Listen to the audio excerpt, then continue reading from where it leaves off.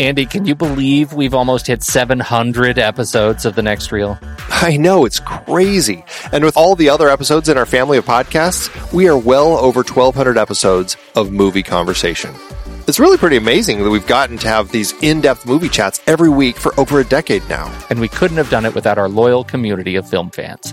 Their support over the years has meant so much. For sure. That reminds me, we should give the merch store a shout out. Buying shirts from thenextreel.com/merch is a great way listeners can continue to support the show. Plus, they get to sport our great designs. Absolutely. I think sometimes folks forget we have a variety of shirts, mugs, phone cases, and more available. In fact, a great place to start is with a shirt sporting the Next Reel's logo. We also have that classic Fast Times Spicoli Surf School tee, or the weirdly popular Rusty's European Tour shirt. The one from National Lampoon's European Vacation. Why is that so popular? Search me, but we have sold a ridiculous number of those. I guess there are a lot of Rustys taking trips to Europe?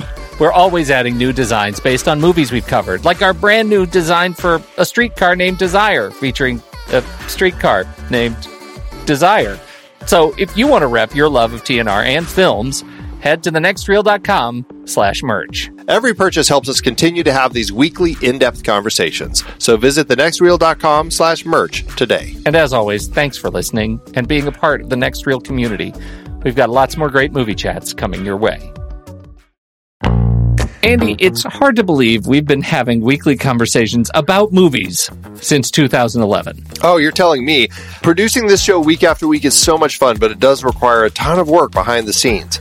If you'd like to help support our efforts, one easy way is by using our Originals page when shopping for books and movies that we've covered. Your purchases made through our links give us a small commission at no extra cost to you and allow us to keep having these great discussions. The Originals page at thenextreel.com/originals has links to purchase the source material behind our adapted film discussions. Your purchases there help support the show at no extra cost. For the entirety of Season 11, we featured films directed by women. The only exceptions were some of our member bonus episodes. We talked about The Lure for our Horror Debuts series, which is a very loose adaptation of The Little Mermaid by Hans Christian Andersen. Definitely miles from the Disney versions. For our 10-year anniversary series, we covered We Need to Talk About Kevin, taken from the Lionel Shriver novel. Man, that was brilliant. And horrifying. Yeah. The Journalist series included Merrily We Go to Hell and The Weight of Water, adapted from Anita Shreve's bestseller. We filled some gaps in previous series with member bonus episodes on adaptations like Malcolm X, Mr. Blandings Builds His Dream House, Cactus Flower, Wild at Heart, Life Force, and The Blues Brothers. Our John Hurd series looked at a trio of adaptations: Chilly Scenes of Winter from the novel by Ann Beatty, Awakenings based on Oliver Sacks' nonfiction book, and Rambling Rose adapted from the Calder Willingham novel. 2 films in our coming-of-age debut series were adapted from books: The Virgin Suicides from Jeffrey Eugenides, and The Diary of a Teenage Girl, Phoebe Glockner's graphic novel. We had Queen of Katwe for our sports series based on Tim Crothers' nonfiction book. And Clueless kicked off our 90s comedy series, loosely adapted from Jane Austen's Emma. It totally took place in the 90s, though. Find all of these books and more adaptations on our Originals page at thenextreel.com/originals. Start your next read from the movies we've covered. Visit thenextreel.com/originals today.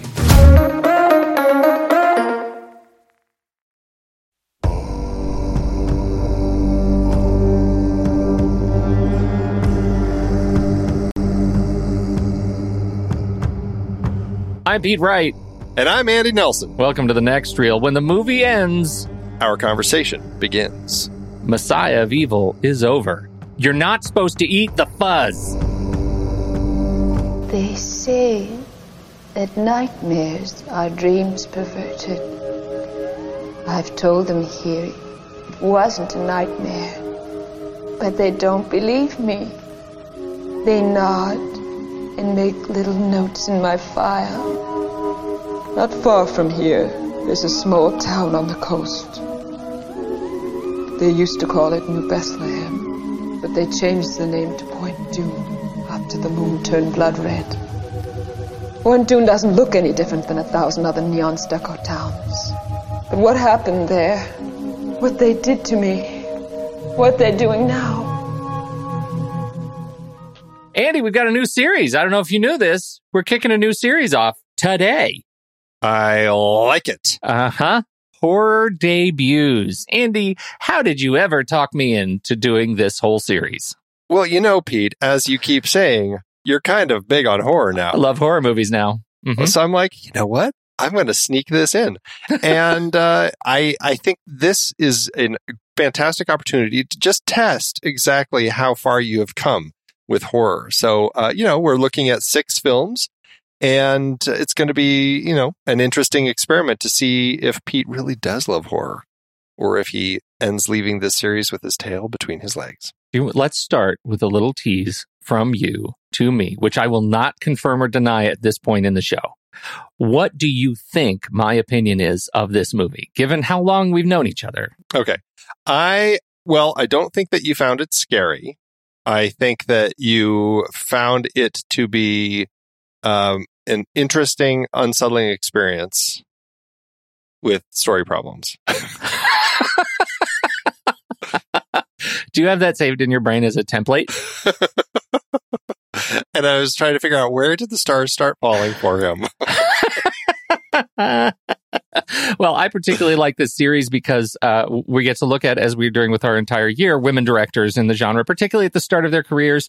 The biggest question for me is, does this feel like it has the sensibility that it was directed by a woman director? Is that even relevant at all? Not sure. We'll talk about it. It is interesting because it's credited directly to Willard Huyck. I think we said Huyck. Yeah, Huyck. Willard Huyck. And so what are we doing with Gloria Katz? Well, it's very interesting that they got in early with George Lucas, with Francis Ford Coppola and Zoetrope and all of that. And this was a project that they were working on together while they were writing the different drafts of American Graffiti. So it's interesting to kind of put that into perspective here. The two of them largely were kind of a co-writing pair and kind of co-producing, co-directing. And it sounds kind of like a little bit like the Coen brothers, where one would take the producer credit, one would take the director credit, at least certainly at this point in the career, while they were making their projects. And, there's a lot of stuff that you have to kind of work through with the DGA as far as co-directing. They really like just having one name as director on films. And so I don't know if that was the reason that Gloria Katz didn't get credited, but it has since come out that they really did co-direct this, and she's just uncredited as director on the film. So I don't know if that speaks to women as voices in horror films in the early 70s, the fact that he ended up getting credit, she didn't, if they were concerned about trying to get into the DGA, and so just one of them went that route and one of them went the producer route. It's unclear, but regardless, I think it's an important thing to still include in this series of women directors, because Gloria Katz, obviously, with Willard Huyck, had a very kind of specific voice that she was kind of including here in this. So it still is worth including in our series. And it's rated S for scary? This film is rated R for violence and terror, some language, and some partial nudity.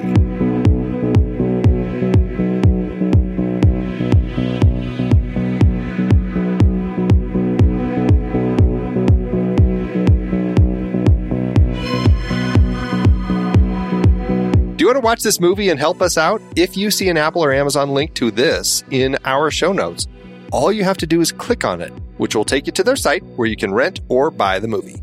When you do this, we get a little tiny piece in return. It's a win-win. Andy came up with a shirt for the merch store. It's coming real soon.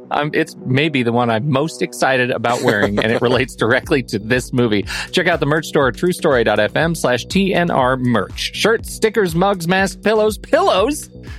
With anything that we're coming up with, get it while you can. All of our shows now have their own individual feeds. You just go to truestory.fm/shows. You can see the full list. The Saturday Matinee, the Next Reel, the Film Board, Marvel Movie Minute. What else is on our thing? Trailer Rewind. Mandemic Monday. Three of a Kind. Mandemic Mondays. They all Silver have Linings. Silver Linings. They all have their own feeds now. You just click on it. You can subscribe. Also, if you are inclined to do so over at Apple Podcasts, you can leave a rating or review for each of those shows that you subscribe to individually. We always appreciate that. We're going to start featuring audio reviews from you. Email your 30-second audio file to reviews@truestory.fm as soon as you watch the film, and we might just showcase your voice on the show. We record the episodes about 2 weeks ahead of when they actually air to the public, so the sooner you can get your clip in, the more likely it'll end up on the podcast. Again, reviews@truestory.fm. We love Letterboxd. We have an HQ page over there now. We're putting up stories for all the different movies that we put out for each of our series. We're continuing our lists that we kind of put out over there, where we list, all the movies we're talking about. We kind of do Flickchart ranking lists over there. We're just keeping busy over on Letterboxd. We just love that site and love using it. And if you also love Letterboxd, you can get a discount on a pro or patron membership over there. Just use the discount code NEXTREEL and you can get 20% off. Works for renewals as well. Don't forget that annual questionnaire. Okay, we're still working on the annual part, but it is a questionnaire. It's where we get to learn a little bit more about you. It takes a few minutes. Head over to truestory.fm/thenextreel, and you'll see this button right at the top. You click on it. It's just a form. You just type and tell us a little bit about yourself and how you listen to podcasts and how you would like to listen to our podcasts more and better, I guess. It's great, but it's really, really, really helpful for us to get your insights. And to top it all off, one lucky listener who fills out the questionnaire will be selected to get their next year of membership for the show for free. We'll just comp it. That's it. It's a compy. Because we love you. Hey, we need your support. We don't sell your information. We like having a podcast that doesn't require the algorithms to read who you are and target you specifically for things that other people want to sell to you. We don't want that, but we want to keep doing this show. So we would love to have your support by becoming a member. Members get to vote in our weekly Saturday matinee polls to choose the list topic based on the movie we're talking about each week. If you're already a member, you could have already voted on the list topic for Messiah of Evil. That's right. Members also get early access to every episode. They also get all sorts of bonus episodes, like just last month, for part of our 80s comedy with Coolidge and Heckerling series, we did a bonus episode looking at National Lampoon's European Vacation that Amy Heckerling directed in 1985. So a great addition to that series. We're going to be doing a member bonus for this month that's going to be another horror debut film from a woman director. We have a great list that's going to be up in our poll, and we can't wait to hear what people pick for that. But that's something that members get. Another fantastic benefit for being a member. We also post the live stream. It's a YouTube private live stream up in our Discord server for members. You can watch along as we record and hear all about our plans for the weekend and, any gardening that we're doing and, also about the movies. Live streams available just for members.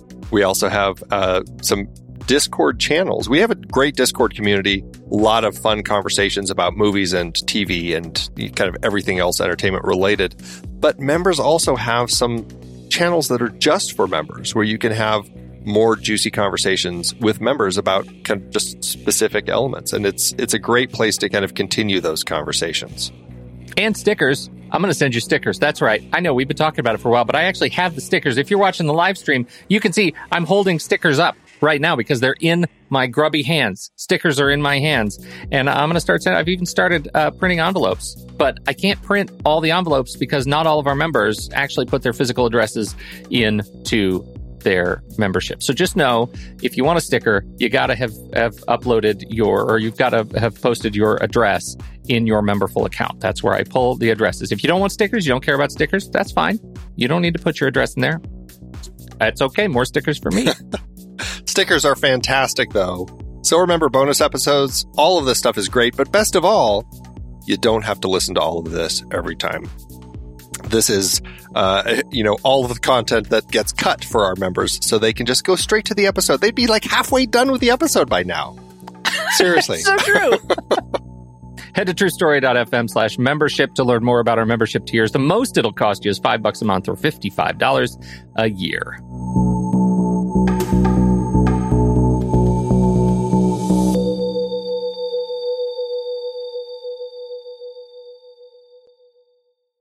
Meet Zinnia. You are being very polite to someone who is attempting to kill us. Her wife, Saffron. You can plan all you want, but what matters is what you do when your plan falls apart. And their best friend, Goldie. Glad we didn't miss all the fun. Swords in hand, they defend their city from the worst of humanity. I am Lord Buxton Blue. Vicious Suave. The Fraconian Ring. Herr Haig. Equity Electric. Follow their adventures on the Swashbuckling Ladies Debate Society audio drama podcast. Available now at truestory.fm/swashbuckling. All right, Andy. Messiah of Evil. What about this movie was particularly messianic to you? Well, that's funny that you start with that. It's interesting because there isn't really, I suppose, a Messiah in it, although there is a dark figure in it who perhaps is the bringer of evil, and so to that end, maybe the Messiah. It's very unclear, but I think that is He's an not element in it of much. the film. He's not in it much. It's really just stories, and perhaps there's something at the end. It's an interesting way that this story is constructed. What is most interesting is that it sounds like Huyck and Katz actually had more planned for this film and more planned perhaps for the end of the film. But before photography could be finished, the producers took it away from them because I don't know. I really don't know why. I don't know if they were running over or if the producers just wanted to get something out. The producer just slapped something together that was releasable and put it out into the world. So Katz and Huyck were rather unhappy with this film for quite a long time. Like Katz at one point called it a real bow wow. They kind of shrugged it off as a fun early project, but something that was taken away from them. But weirdly, and I think this is something that you'll find in conversations with people who really do enjoy this film, is that there's something about the kind of hallucinatory way that the film ends up being, and that almost makes it a little more kind of frightening because so little is explained. And it just feels, I think I wrote in my notes that it seemed more like a horror tone poem. It just has kind of a lot of really kind of creepy imagery, some kind of creepy crowd scenes. Like there's just a lot of mood and color and elements in this film that I think are designed to just make everything feel a little off. But, stepping back as kind of somebody looking at it critically, it doesn't create a strong story. Like there's not a great story here. But what I really like about it is just how much the tone of it gets under my skin. Like I found this a very effective film, even with a script that is quite lacking. Okay. So just to circle back on your prediction of my opinion, spot on. It's not. It's not a scary movie. There are things that I found. I don't even know if I would go so far as you as say that it was unsettling. There were sequences that I guess are unsettling. And the mood was cool. I was more in it for the production design. I feel like the studio where she was living, her dad's studio, was fantastic. And they just got every bite of that place with fantastic camera angles, trickery with the shapes of the people on the walls that were getting smaller into the distance. Lots of fantastic lines to play with. I loved every minute of that. Like it was so cool. And the swinging bed. Anytime you have a swinging bed, that's plus half star for me. Like a bed hanging from the ceiling with chains. I thought that was really cool. More movies need hanging beds. More movies need hanging beds. More bedrooms like mine need a hanging bed. Have you ever slept on a hanging bed? I feel like my life is incomplete now. I've never slept on a hanging bed, but I feel like it's something that I want to do very badly, and I hope somebody's going to write in and say it's overrated. I hope that's not the case. Please tell me that's not the case. So there are things about it that I think are just cool. The story is not one of those things. I found it. I think the thing is, so there's a cult in this town, right? And a cult of people who, I guess they haven't expanded beyond the city limits, right? Yeah. And I guess what we're supposed to get is it started with this one exchange of this brooding priest guy from the Donner Party who is bringing this cannibal virus, I guess, the undead cannibal virus, and is spreading it slowly but surely through this town. Is that kind of your understanding? That's kind of what I got out of it. Although it seems like, I mean, this was 100 years ago when he appeared in this town. It was something that caused a little bit of something at the time. Now it seems like for most of the time, it seems like it's kind of settled down and the town is largely just normal. But as the town approaches its 100th anniversary of the visit of this, quote, Messiah of Evil, people are starting to get this virus again. It's like rising up almost with the tides. And, people are starting to bleed from the eyes and they're starting to lose feeling and get kind of cannibalistic urges to just eat whatever sort of meat is around. You kind of are grabbing all of this loosely through the stories that are told throughout the film. And so I guess that is what's happening as they build to this particular day when the Messiah of Evil is supposed to come out of the waves. Everybody's kind of drawn to the beach and they're always watching. And he's going to come out of the waves when there's the blood moon, and that will be kind of the chance for them to rise up, I guess, is kind of how it's depicted, right? So the fact that you keep saying "I guess" is, I think, that speaks to the story. Yes, it's a sloppy story. Like, it's not told well. But it's very dreamlike. And so that's why I find this film effective, because it's not a great film. If you just step back and just look at it for like the storytelling and the way that it's crafted, it's a little weak sauce. It's just, there could have been a stronger story, and perhaps it's because it was taken away from them. Then again, I've also seen people online saying it's probably a good thing it was taken from them, because if anything you've been able to glean from Huyck and Katz and the writing that they've done and the directing that they've done, they tend to fall into stuff that's a lot more kind of basic, formula. And so perhaps if they had actually kept it, it would have been a pretty formulaic ending with the Messiah rising from the ocean and whatever. As it is, it's not clear. We don't get much of a sense of things. Our protagonist is put into an asylum, and we're left to believe that the Messiah did come out and allowed her to live so that she could see the rise of everything. But no one will believe her because she's in an asylum. Well, and she somehow believes that she is an offer to the original Donner priest, the Messiah himself. And that has not happened when the movie ends. She's still wandering the hall in a really wonderfully moody long shot that they use twice of her kind of bouncing back. Yeah. It's so great. And I think there are so many elements in this film that are really fun to look at, that they capture well. But as soon as you start turn the sound on, you realize there's no movie here. And I think that's the problem I really struggle with, that it's brooding but unclear enough that it doesn't give me a sense of threat. When I'm looking at a plague movie or a zombie movie where there is some supernatural, medical, existential threat that is spreading through a community, I need to feel like there is a real opportunity for this thing to escape, to get out, to take over not just this small town, but the rest of the world. That's what our protagonists are fighting against. And this movie is not that. And yet it feels like it wants to be. They start dropping hints in the last 5 minutes that this is exactly what's happening on the cusp of this 100 years, everybody standing on the beach, that maybe they are starting to grow beyond the walls of the city.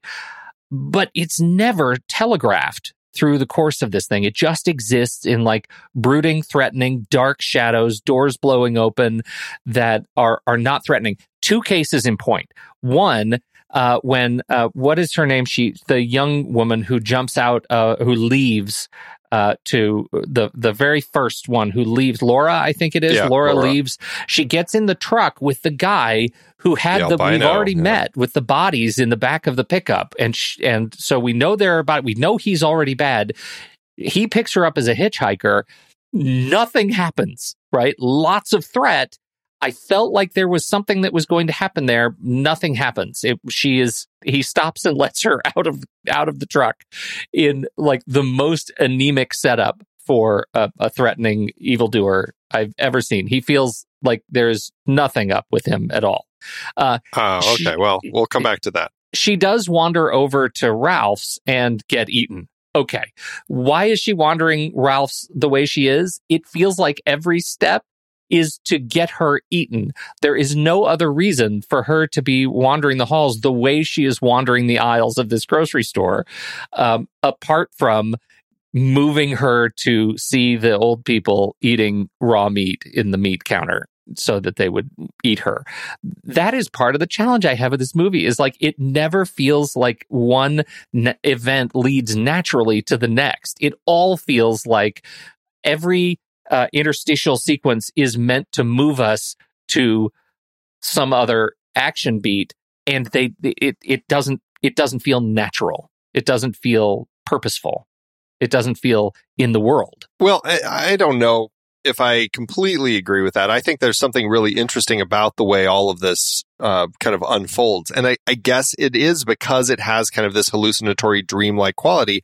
And I end up kind of going along with it. And I like the way that there's something obviously that is affecting the people in the town, but it's not all of them, and it's not constant. And it's interesting the way that it does kind of affect them. Like when she is picked up by the truck and you have the albino, who we have met earlier with when Arlety stops at the gas station to get some gas and figure out where the town is and all that sort of stuff. And we also see at that point the albino stop his truck to get gas. The gas station attendant sees that the bed of the truck is full of bodies, and then after Arlety leaves, the albino kind of attacks and kills, or has his people attack and kill. It's not exactly clear, but somebody kills the gas station attendant. It's effective and it's creepy, but they're not all out to get everybody, and perhaps they're not getting Arlety because she is this one who's been promised to the Messiah. Who really knows? As far as the moment with Laura, I'm not exactly sure what it is. Is it because at this point they're still moon gazing or moon watching, whatever it is they're doing, from the bed of the truck? I mean, the albino seems content eating his rats that he has, so maybe he's not hungry right now. That was a great moment, by the way. That was an weird, awesome moment. I would also get out of the truck if the driver started eating rats and then offered them to me. I'd say, you know what? I think I'll go. I didn't feel it was anemic. I felt it was very mood setting and really haunting and creepy.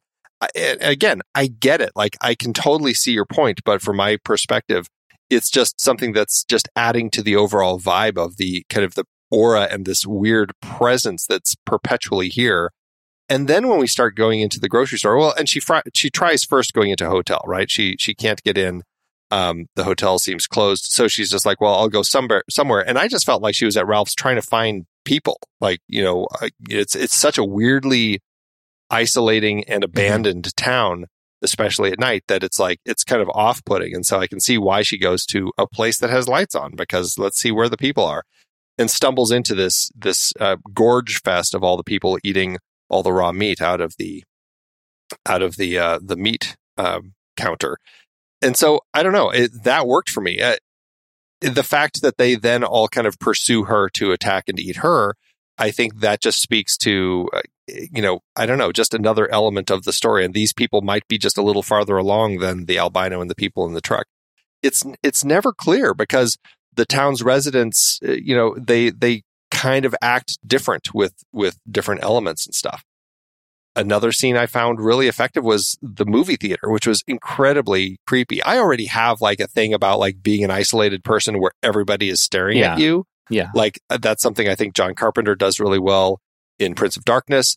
And when all the homeless people kind of just stand outside of this church and just stare at the people inside, it's very effective here as we have the other girl that was with Tom.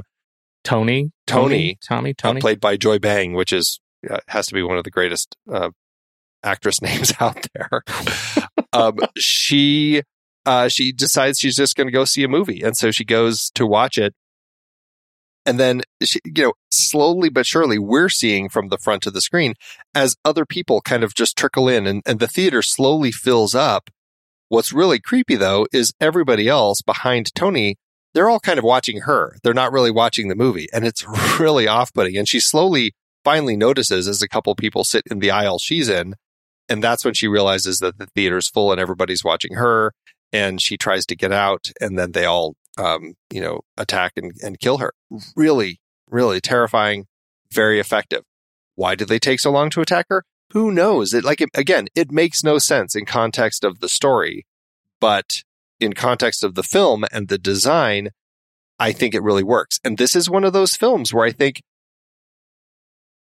you're not in it for the story. You're in it for the way that it unsettles you and the way that these things are depicted, because if you look at it straight up, why don't they just kind of go grab her from behind and just take her there in the aisle? It wouldn't have worked because it's not as visually interesting. No, and you're not gonna catch me complaining about the theater scene at all. I loved it. I thought that was fantastic.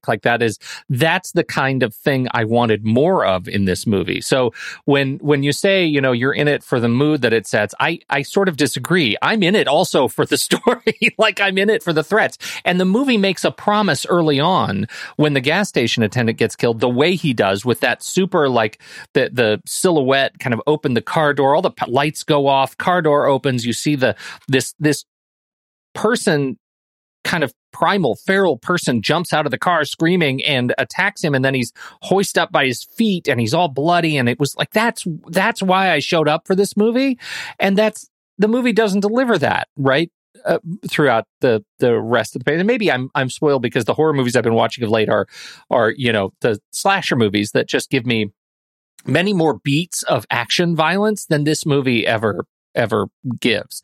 But because it doesn't give enough of those bits to kind of tie together the threat of the cult, it's easy for me to wane in and out of interest in the movie, because I was promised a thing up front. From the very moment she pulls into the gas station and the attendant is standing in the darkness shooting a gun into the night, I thought that was a great, weird setup. And she just stands as if nothing is swaying her. It's guy with a gun shooting at the darkness. That's awesome.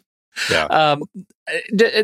Dogs. They don't sound like dogs. No, they definitely don't sound like dogs. Funny and weird and awesome. So, and let's not forget, the film actually starts with another random person, kind of who seems like he must be somebody in town, I'm guessing, who's kind of running. Was that not her dad? No, I don't. I mean, he gets his throat slit. Her dad's alive. Oh, her dad's alive. Right. I just thought it was some right, of course, town resident who is not suffering from this virus and is fleeing, trying to get away, and collapses on the ground. And a young woman, I'll say, opens the gate from her place and to help him, and he goes in with her. And then it turns out she actually has this thing. And as he's kind of laying there, she slits his throat, presumably attacks him. I mean, that's kind of an interesting little setup that feels very much like a horror setup. You have just kind of a small little scene to kind of set your story up and give you a sense of things. I feel like you just made my point in twice, right? Because that moment is that's a promise that's being made. And then they follow up with the gas station, which is another beat, almost, just a few minutes later, that is another promise of a certain kind of movie. And then it's not that kind of movie for the rest of the movie. And I guess I wanted, weirdly, more of that. Well, and I can totally see that. But I guess where the film goes for me is it goes into this very, and I mean, Huyck and Katz have even said it. It was a very art house type of horror movie that they were kind of going for, where they had art house sensibilities with horror. They were pulling from a lot of Italian art films, and I can see all of this, where so much of it was about the production design and the mood. Like when you get to her, when she finds her dad's place and it's empty. One of the moments that I found really incredibly effective is the wind is blowing. She's outside. And there's, I can't remember if it was like sheets hanging up or a sail from a kind of a misused boat or something, but something was flapping in the wind. And she's looking at it, and just ever so briefly in the flapping, you see a hand kind of appear and then disappear. Almost like we're seeing it from her perspective. Like, was there something in there? And then, but there's not. And that's the sort of thing that we're getting. So it creates this vibe. I mean, and later she's in her dad's place, which, I mean, as you said, it's covered with some of the creepiest production design of all these paintings all over the walls. He's an artist and has painted the place, but they look like people that potentially are people. And so sometimes in the shadows, you think, is that a person or is that just another painting? And it's so off-putting. And then, of course, at one point, you know, she's looking at a portrait of herself that her dad did, and the eye starts bleeding. But then it's not bleeding. And it's like, that's why I think like there's a lot of this hallucinatory element that's thrown into the film also. And so from my perspective, I find that it works. And I like that I guess we don't have a lot of kills per se. I mean, it's, if that's what you're looking for or kind of describing in the film, how we have a couple kills at the start of the film, and then it becomes more of this hallucinatory, rambling story that's kind of, you know, we're following Arletty as she's trying to figure out what happened to her dad. She's reading his journal, which also is kind of this weird hallucinatory journey. June 30th. For 3 nights now, I haven't slept. I don't know how much longer I can keep this up. Visions are coming from areas of my mind that I don't understand. July 2nd. These grotesque images keep crowding in on me. At night, I find myself wandering alone in town, catching glimpses of horrid animals I know can't be there. And along the dark beach, faces haunt me. Pale women with sleepless eyes and shadowy figures staring toward the black water. Well, and I want to say, because to that point, I don't want to let it go, that is a fantastic framing device, her dad's narration that documents her journey into, you know, this disease. Madness, yeah. That was cool. Go on. Yeah, very much so. And, and even to that point, like as they go on, she starts thinking, am I also dead? Am I actually one of these people? Because she loses sense. She's throwing bugs up. She's got all these bugs coming out of her mouth. Bleeding out of her eye. Like there's all these interesting things that start happening to her. Or is it? And is it just in her imagination? It's such an interesting kind of, you know, sense that we don't really understand what's happening here. But she meets these 3 people that are, as Tom says, they're, I don't know, I guess like story hunters. Like they find really interesting stories like this tale of the blood moon. And I mean, when we meet them, they're in a hotel room recording a story played by the wonderful Elisha Cook Jr., who's the kind of the old crazy man in town. Hard to remember back on things, but I remember the red moon my daddy told me about only once. Mama gave him a bad look when he talked about it. He was only a boy himself then. He called it the blood moon. He said that was the night that he lost religion. He learned that men could do horrible things. Like animals. And I guess we do see him get killed later. But it's one of those things where, you know, you get these kind of tone moments of this kind of crazy story that, I mean, it's really just kind of a story about madness. And that's what I find interesting about it. Less so the bloody elements and the kills, more so about the way that it is this tale of madness. Because interestingly, like you could almost get to the end of the story and you see her in the asylum and she's in an asylum. You're wondering, has any of this actually happened? Or is she just a crazy person? During the day, they let me out with the others. We sit in the sun and wait. We sleep. And we dream. Each of us dying slowly in the prison of our minds. And at night, I roam the empty halls, listening to their whispering. I try to find someone who can hear me, because I have to warn them that back there in that small town on the coast, they're growing in number and moving out into the rest of the world, spreading their sickness. And in order to live, They'll take you one by one, and no one will hear you scream. No one will hear you scream! Yeah, it takes a very special movie for me to buy that at the end of it. Like, there are some movies that are okay, the Asylum movies, but I sort of put that with, I woke up and it was all a dream kind of movies. Yeah, totally. Like, I generally don't like that. And so I prefer to think of it as a realist film. Like, I prefer to think of it that she's trying, that there is something else at work that she's trying to uncover and understand, and she's going through her own trauma to get us there. And I didn't hate this movie. I just feel like it wasn't enough movie. When you talk about having it pulled away from the original creators, and it whether or not they would have been able to make something that we liked is sort of off the table. We'll never know. But what I do know, what I have here feels sloppy to me, right? It feels like not enough story to give us the overarching threat of what is coming as a result of this 100-year blood moon cannibal virus, whatever. Right. And that's the piece I struggle with. Individual elements, individual scenes, I like, and I like the way they're captured, and I feel like they're cool. Like, there's a lot of cool stuff going on. It just feels like a whole bunch of shorts kind of jammed together. What is the deal with side zip vests?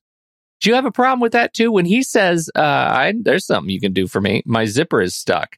And it turns out he's wearing a vest that has a zipper down the side. Never seen one of those in my life. That was totally new to me. Crazy 70s outfits. I have no idea. It was a strange little beat, but it clearly was used as an opportunity for him to, in a very 70s way, demand comfort and companionship from her. As he then, what does he say? Hold on, I wrote it down. You don't just unzip a man and say goodnight. Yeah, right. He has a couple of those. You give a girl shoes, she walks away, or something like that. Like, it's just awful. He is generally an awful character, although sympathetic compared to many of the other people that she meets in this town who are, eating each other. Yeah.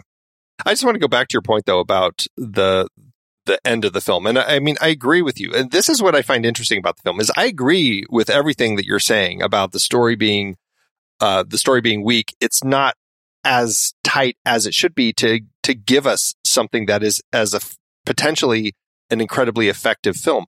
But what we do end up with, I'm able to kind of step back and say, I really appreciate what's here, because I find it very kind of frightening in this hallucinatory way that it does exist. So I find it interesting, and I agree with you. Yes, you can look at the end where it's all been part of her imagination. She's in an asylum, but I do think the stronger ending is the one that's actually here, where they say, the Messiah is going to come for you.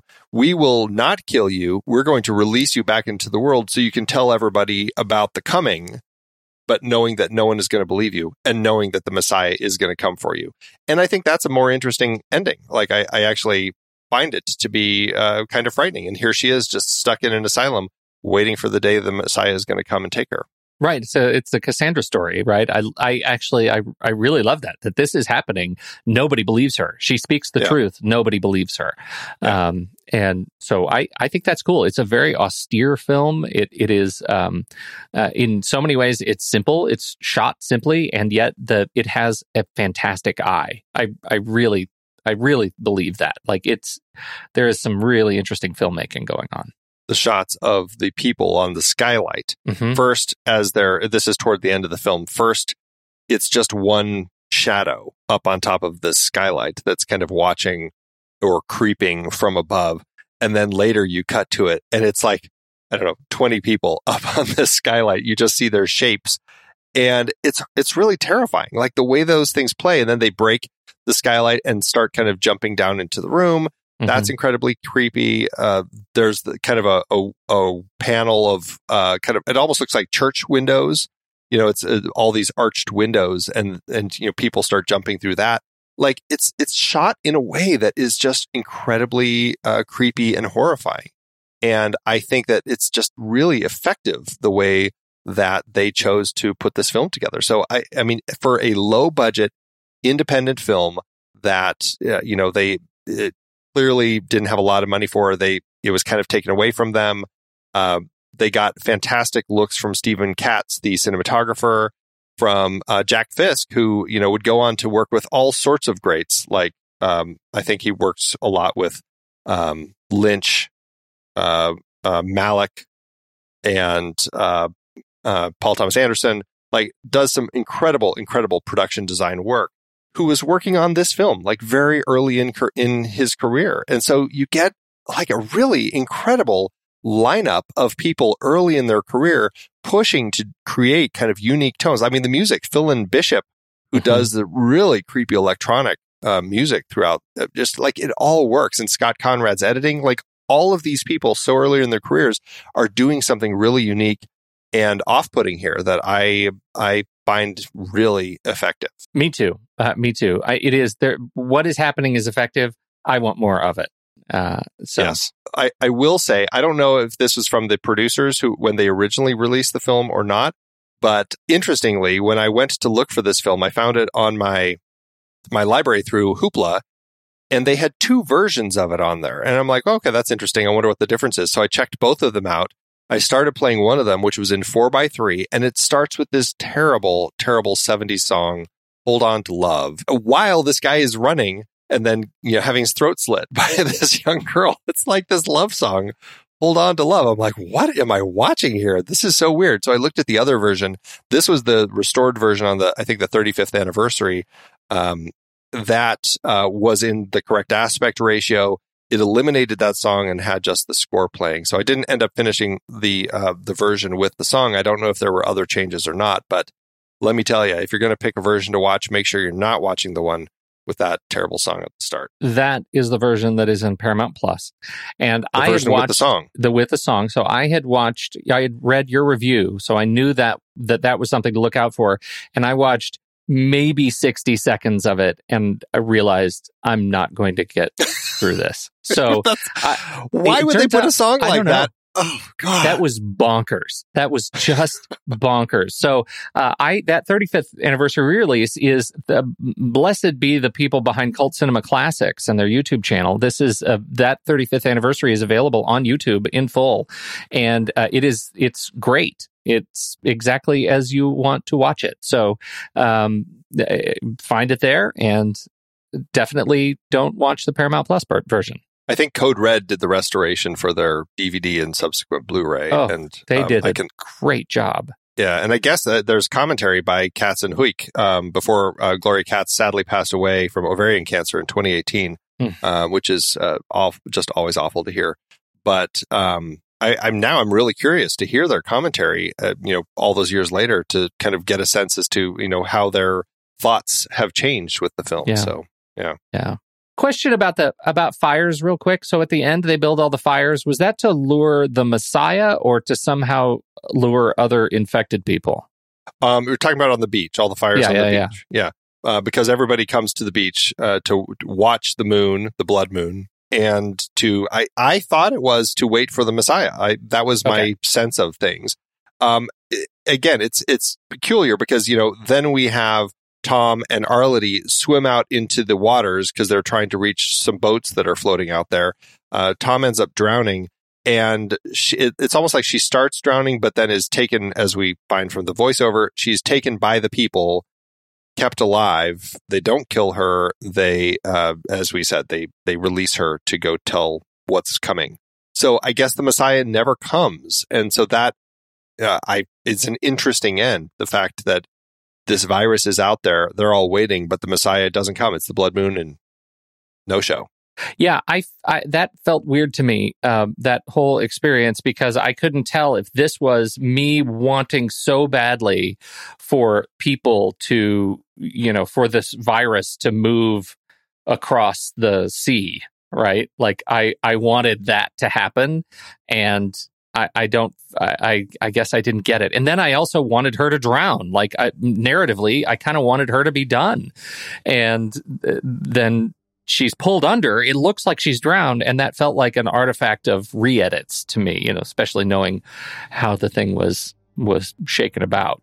with producers. It would have been peculiar if that happened because she had been narrating the film from the beginning. The whole time. For her to have died. So, I mean, to me, that pretty much gives it away that she's not going to die, right? Because she's been narrating the whole thing. That's really funny. Yeah. Of course, that's the thing I would want, is for the narrator to be dead. Doing it from the grave, which has been done before. We've heard those films where somebody's narrating from beyond. Yeah. But, I don't know. It's an odd little ending.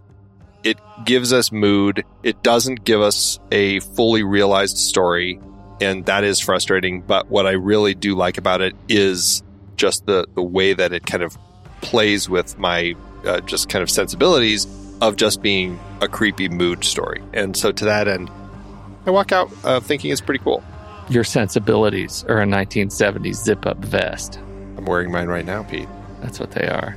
They like to be played with. Only when I have a swinging bed. Oh, you've got a swinging bed. We will be right back. But first, our credits.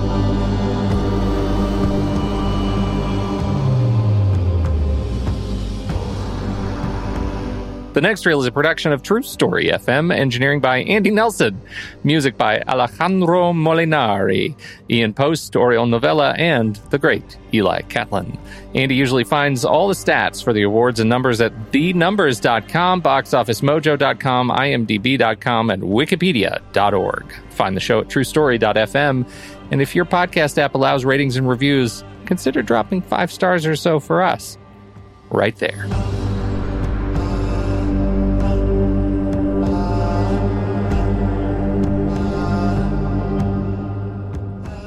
Theatrical and legal issues? What? In the film industry? I've never heard of such a thing before. It's interesting. This film, I don't know the full story. I couldn't find it all. But the producers had, as we said, took it away from Katz and Huyck, released it. Then I don't know if it just wasn't popular. And so they ended up releasing it under a few different titles over the kind of through the early 70s. They tried Return of the Living Dead. How interesting is that? They tried Revenge of the Screaming Dead. They tried The Second Coming. None of them seemed to be doing much. But what was interesting is there was a distributor in Chicago who put out the version that was Return of the Living Dead. Again, they designed it that way to sound like it was part of the Living Dead franchise. George Romero's company actually took legal action saying that they can't do that because that's our name. We have the rights to it. Eventually, the MPAA said, you know what, you don't hold exclusive rights to the terms Living Dead, but we will not let them use it because it is misleading for this particular movie. And so they had to stop releasing it as Return of the Living Dead. I kind of like Revenge of the Screaming Dead. It's kind of interesting. Second Coming, it doesn't sell much. They actually eventually continued different re-releases of this film. And in 1983, as late as that, it was released as Dead People. I think that's my favorite one. It's just like, dead you people. know exactly what you're going to get when you watch that movie. It's just dead people. Sadly, this movie, I don't know, but it was not something that ever really made a mark in theaters. So to that end, never had any awards recognition of any kind. And it wasn't a film that ever kind of garnered enough interest for any sequels or remakes. So that was kind of it for this film, other than it's hard to say it even has a cult following, other than I guess I'd say at this point it's been a rediscovery through kind of like that Code Red restoration where people have returned to it and realized, oh, you know what, there's actually something kind of interesting going on with this one. But Andy, what about the box office?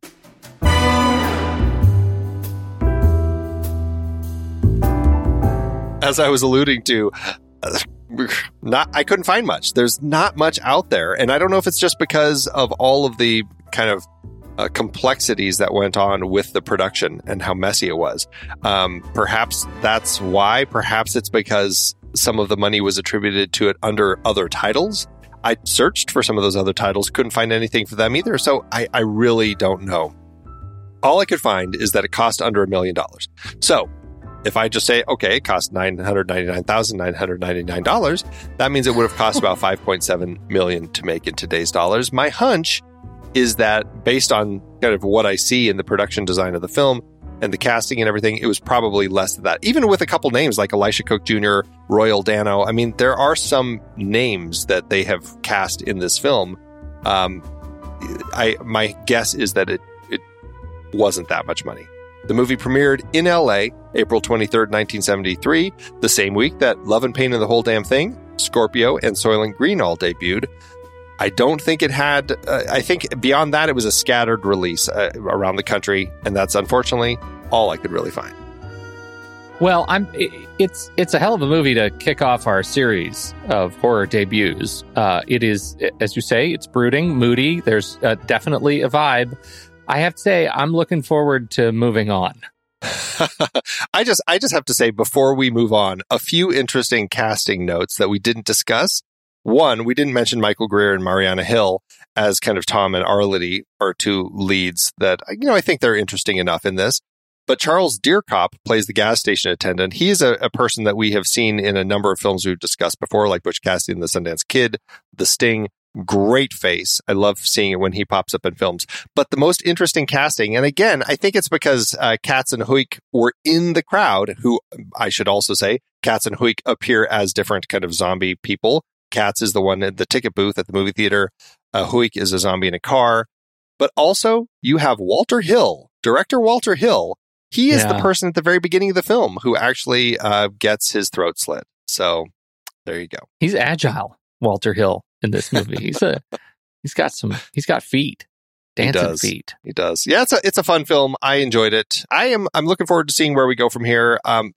Unlike you, this may be something I return to. I found something off-putting about the film, and I am inclined to put this on my rewatch list. I think there's something interesting here. So, well, I will too, because I'm a follower of Andy Nelson, so I do it. I do what you tell me, and so I'm. Again, I like the look of it, and I think it probably deserves a rewatch. Definitely not the original release. So, thanks YouTube for all that. We're going to come back. We're going to talk about our reviews over at Letterboxd.com. But first, what are we doing next week? Here's the trailer for next week's movie, Good Night, Mommy. Have you seen it? We want to know what you thought. Send us your thoughts in a 30-second audio clip, and we just might get your review in the episode. Send your clip to reviews@truestory.fm.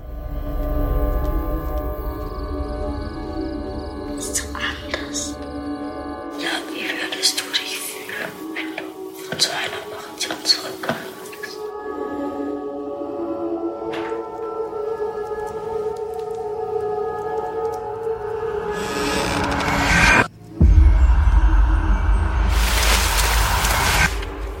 Wer ist das? Du bist nicht unsere Mama. Bitte komm zurück, Mama. Ich mache alles. Jetzt kannst du uns nicht mehr auseinanderhalten.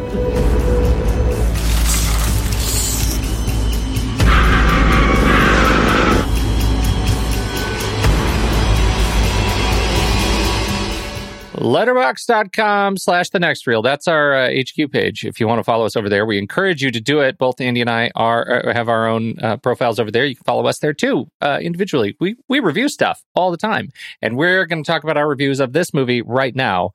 How did it end up for you? I'm curious. I'm more curious where you're going to end up. I really liked this film.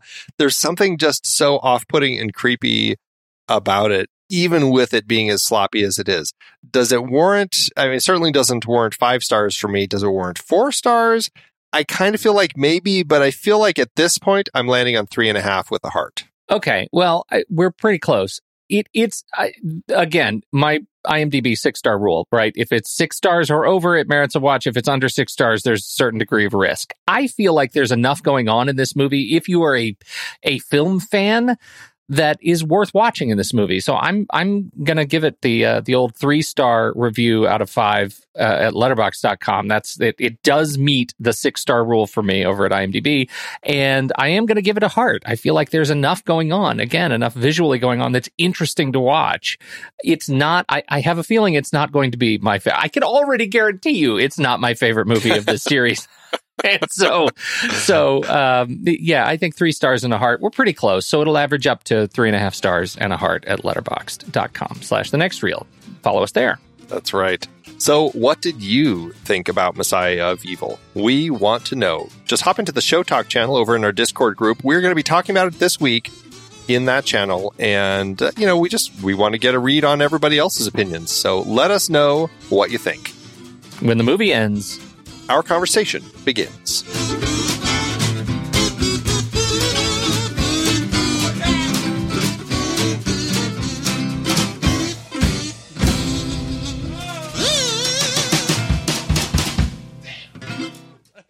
Letterboxd giveth, Andrew. As Letterboxd always doeth. I ended up right down the middle with my review, and because I am a follower of Anna Kendrick Lamar over on Letterboxd, who is a filmmaker, and I'm a director, and I'm always excited to see what she reviews movies that I've also reviewed. And so I share with you this 2.5-star review from Anna. Quote, "If you love your daddy, you will kill him. From the makers of Howard the Duck comes a waking nightmare that fully commits to its own dream logic, steeped in religious illusions, controlling father figures, and other patriarchal horrors. Its visually arresting anti-reality adds up to a wholly feminist text, albeit one in which I found more to ponder than to emotionally invest in. In moments when the film gets visceral, as in the supermarket slaughter or the total phantasmagoria of the movie theater, it is hypnotic. Word to the wise, if you plan to watch this, find the remastered version on YouTube. I made it about 10 minutes into Prime's tragically shoddy copy before I paused and went looking for this." 2.5 stars. Good to know. Avoid the Amazon Prime version. That's another one to stay away from. Yeah, interesting. Yeah, I think in general, if it's Letterboxd, if it's 4:3 aspect ratio, if that song's at the start, you need to go find another version. Yeah. Stop it right away. Run. Yeah. All right, I've got a 5-star. I both of us kind of went more serious this time, but I think this is something we didn't bring up, but certainly I think is worth talking about. 5 stars by Casey, who said, "This is the most Lovecraftian, non-Lovecraft movie I've ever seen, and it's better than most Lovecraft adaptations. Really superbly done with a great, unique story, a beautiful and rich set, and awesome effects. I've never seen a movie that feels like this one." Oh, well, that's actually very kind.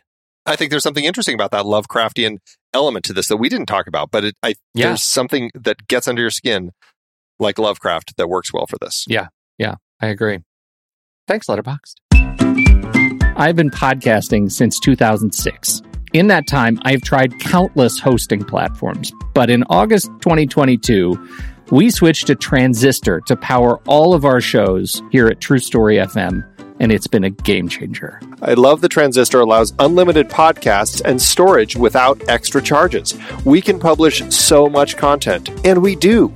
If you want to start up a podcast, do yourself a favor and host your show on Transistor. With their one-click publishing, you can get your new show onto all the major podcast directories effortlessly. And their website builder lets you quickly build custom sites for each show. The detailed analytics are invaluable, too. You can access all kinds of listener data anytime. Oh, and the versatile players allow you to embed episodes anywhere to reach new listeners. Plus, the team behind Transistor is super responsive and keeps making the platform even better. After using countless hosting services over 15-plus years, Transistor has been, hands down, the best podcast partner for us. If you want a hosting platform to take all the worry out of getting your podcast out into the world, go to thenextreel.com/transistor and check it out. Support our show and support your own show by going to thenextreel.com/transistor. Start growing your podcast today.